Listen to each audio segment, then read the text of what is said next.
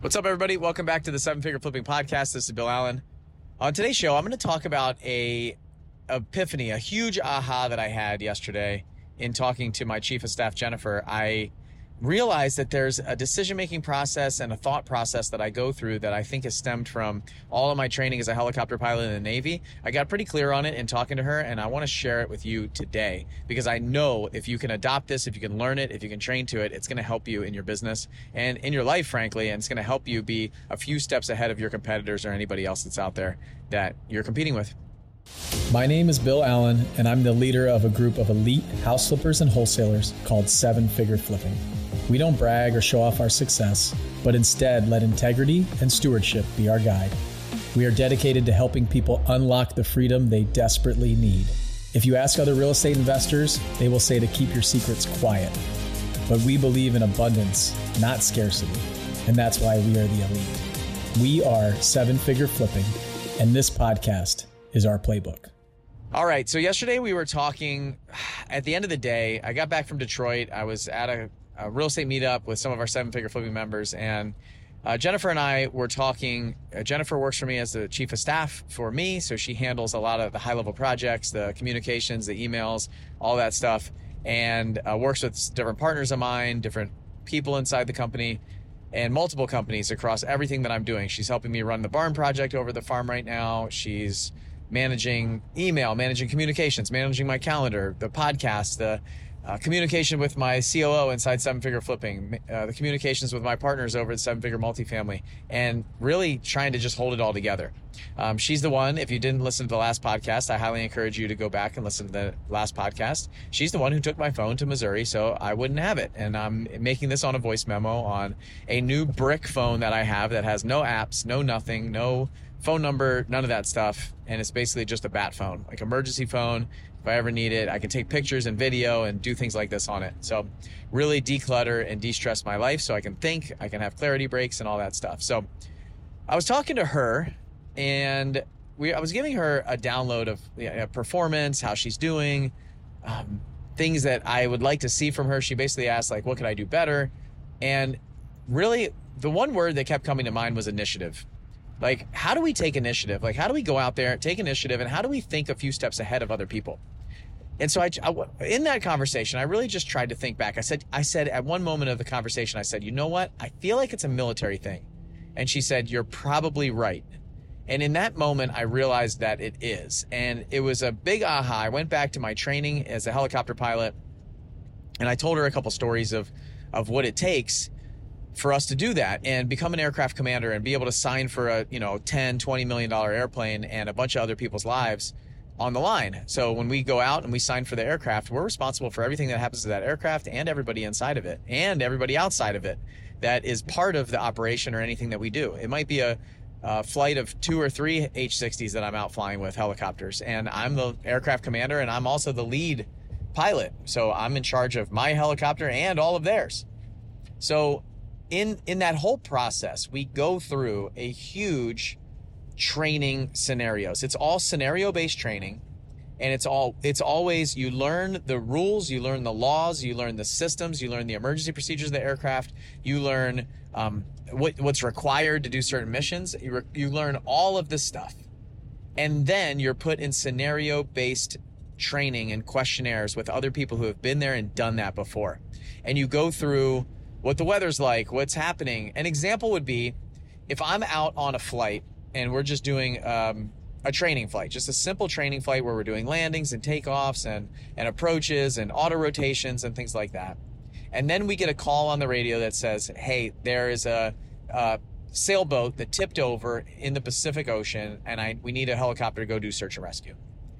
There's a lot of things that have to happen to transition and adapt from one mission to the next. And I got to know all the questions to ask. What's the weather? What's the currency? How much fuel do I have? Who's in the helicopter? What information do we know about it? I got to get the commanding officer or somebody to approve for me to switch from a day familiarization flight to a search and rescue operational flight. Am I allowed to switch? Are we current? Am I current on my coupled hovers? Am I current on search and rescue? Does my swimmer in the back have his gear? Do we have to go back to the squadron to land, to refuel, to load up and get all of his gear and get him dressed out? What do we have on board? If it's a sailboat, not too bad, but if it was a F-18 that ejected, do I have a stretcher for them? Do I have all the things that I need? Do I have neck braces and back braces? And are we equipped? Do I only have one air crewman in the back, or do I have two? And I know you probably don't know what I'm talking about right now specifically, unless you flew helicopters, unless you're in the military. But I have to ask all these questions to find out what my best decision to make is and how to make it.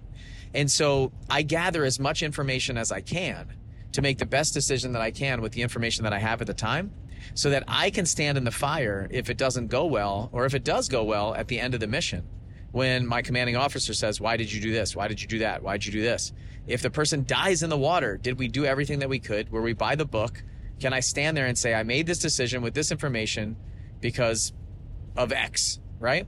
And so what I do is I go through 3 or 4 different contingency plans in my head. I work through all the possibilities. And the big aha that I had was, I assume that everything's going to go wrong. And I try to figure out, if this goes wrong, what am I going to do? If that goes wrong, what am I going to do? And I have 2 or 3 backup plans and contingencies already worked out before I even head out to make a decision on what I'm going to do. And I think and that's how I get 2 or 3 or 4 or 10 steps ahead of anybody else, because they just go into it and say, okay, like, this is the project. I have to manage it. It has to be done by this time. But there's a critical path in there. There's a lot of things that if one thing goes wrong, it throws off the entire timeline, the entire project, the entire budget, everything.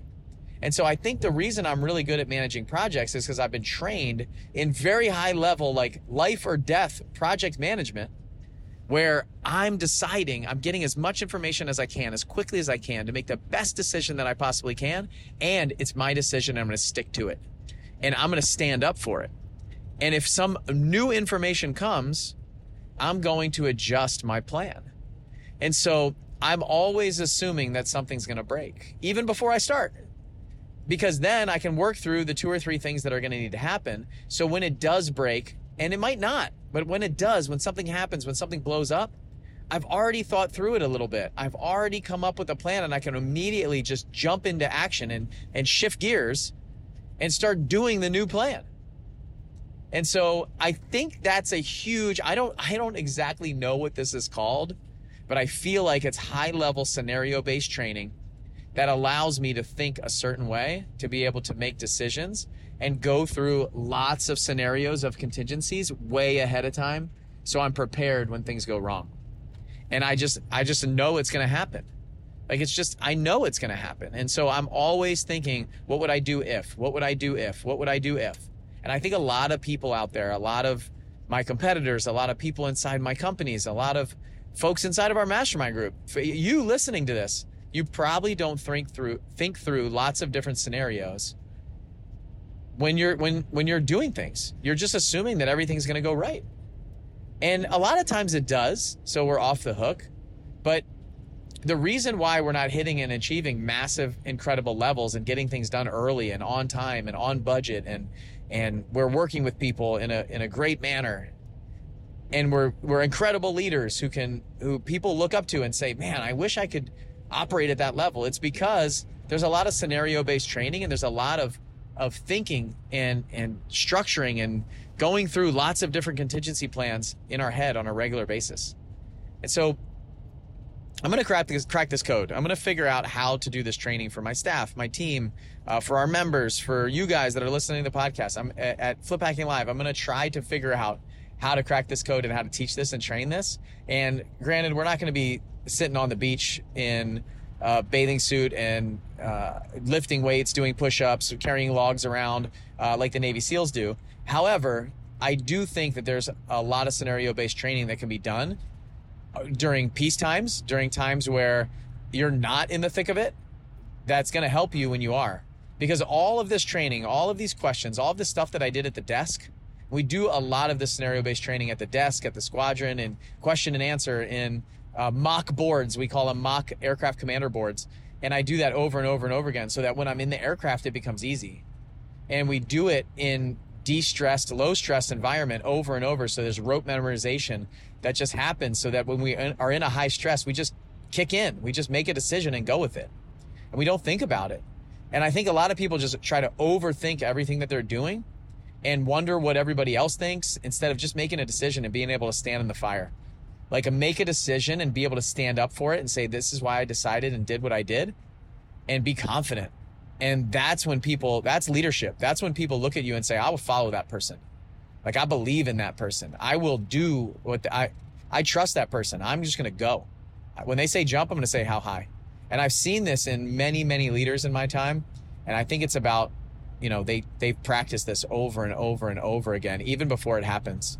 I've never been in a firefight in my helicopter, in the military, but I know exactly what I have to do if it ever comes.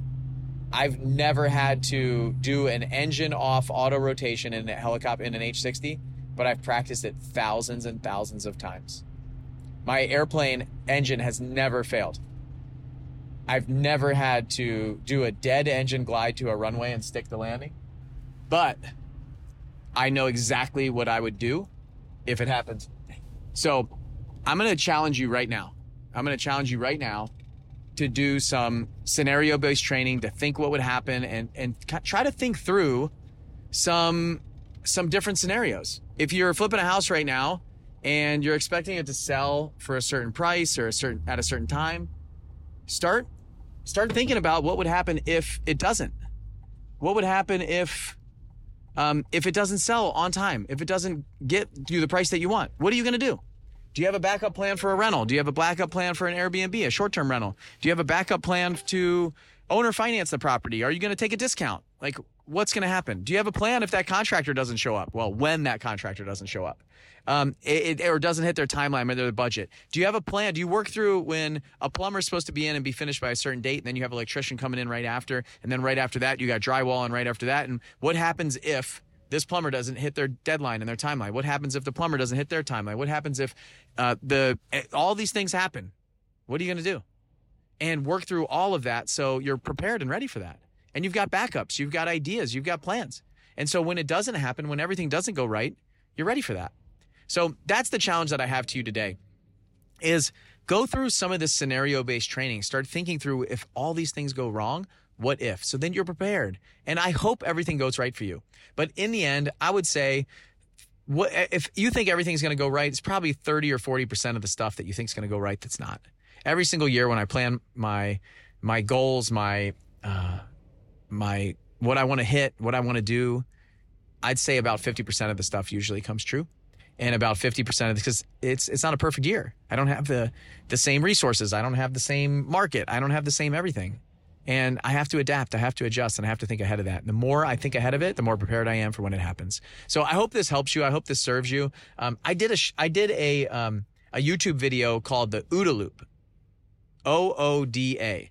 And that's really kind of, we take the scenario-based training and then we put it in the OODA Loop. We're going to link it in the show notes, and we'll probably put it back on the show at some point, because this really does come into play with that. It's a good combination, and I'm going to plan on doing a training for this in our event in Mexico that's coming up in April. So I'm really excited about it. We got some breakout sessions. We got some different things. And just this hit me really hard yesterday. And I wanted to come on here and share it with you guys. And I hope it serves you the same way it served me for the last 20 years of my military training. And I realize in business, I've been able to take this and put it into my business life. And it's really, really helped me and supported me along the way. So I hope it helps you. I'm looking forward to getting some feedback from you guys telling me that this was valuable and beneficial. And if it was, just reach out to me and let me know. You can respond to the email. You can take a screenshot of the podcast. You can share it with some friends, or just send me a message. And I'm on Instagram at Bill Allen REI, at Bill Allen REI on Instagram. We have our YouTube channel, Seven Figure Flipping, and we have my Facebook page and TikTok and all the other stuff that we do in our email. So I would love to hear from you if this was valuable, if it helped you, and I'll see you on the next show. Bye.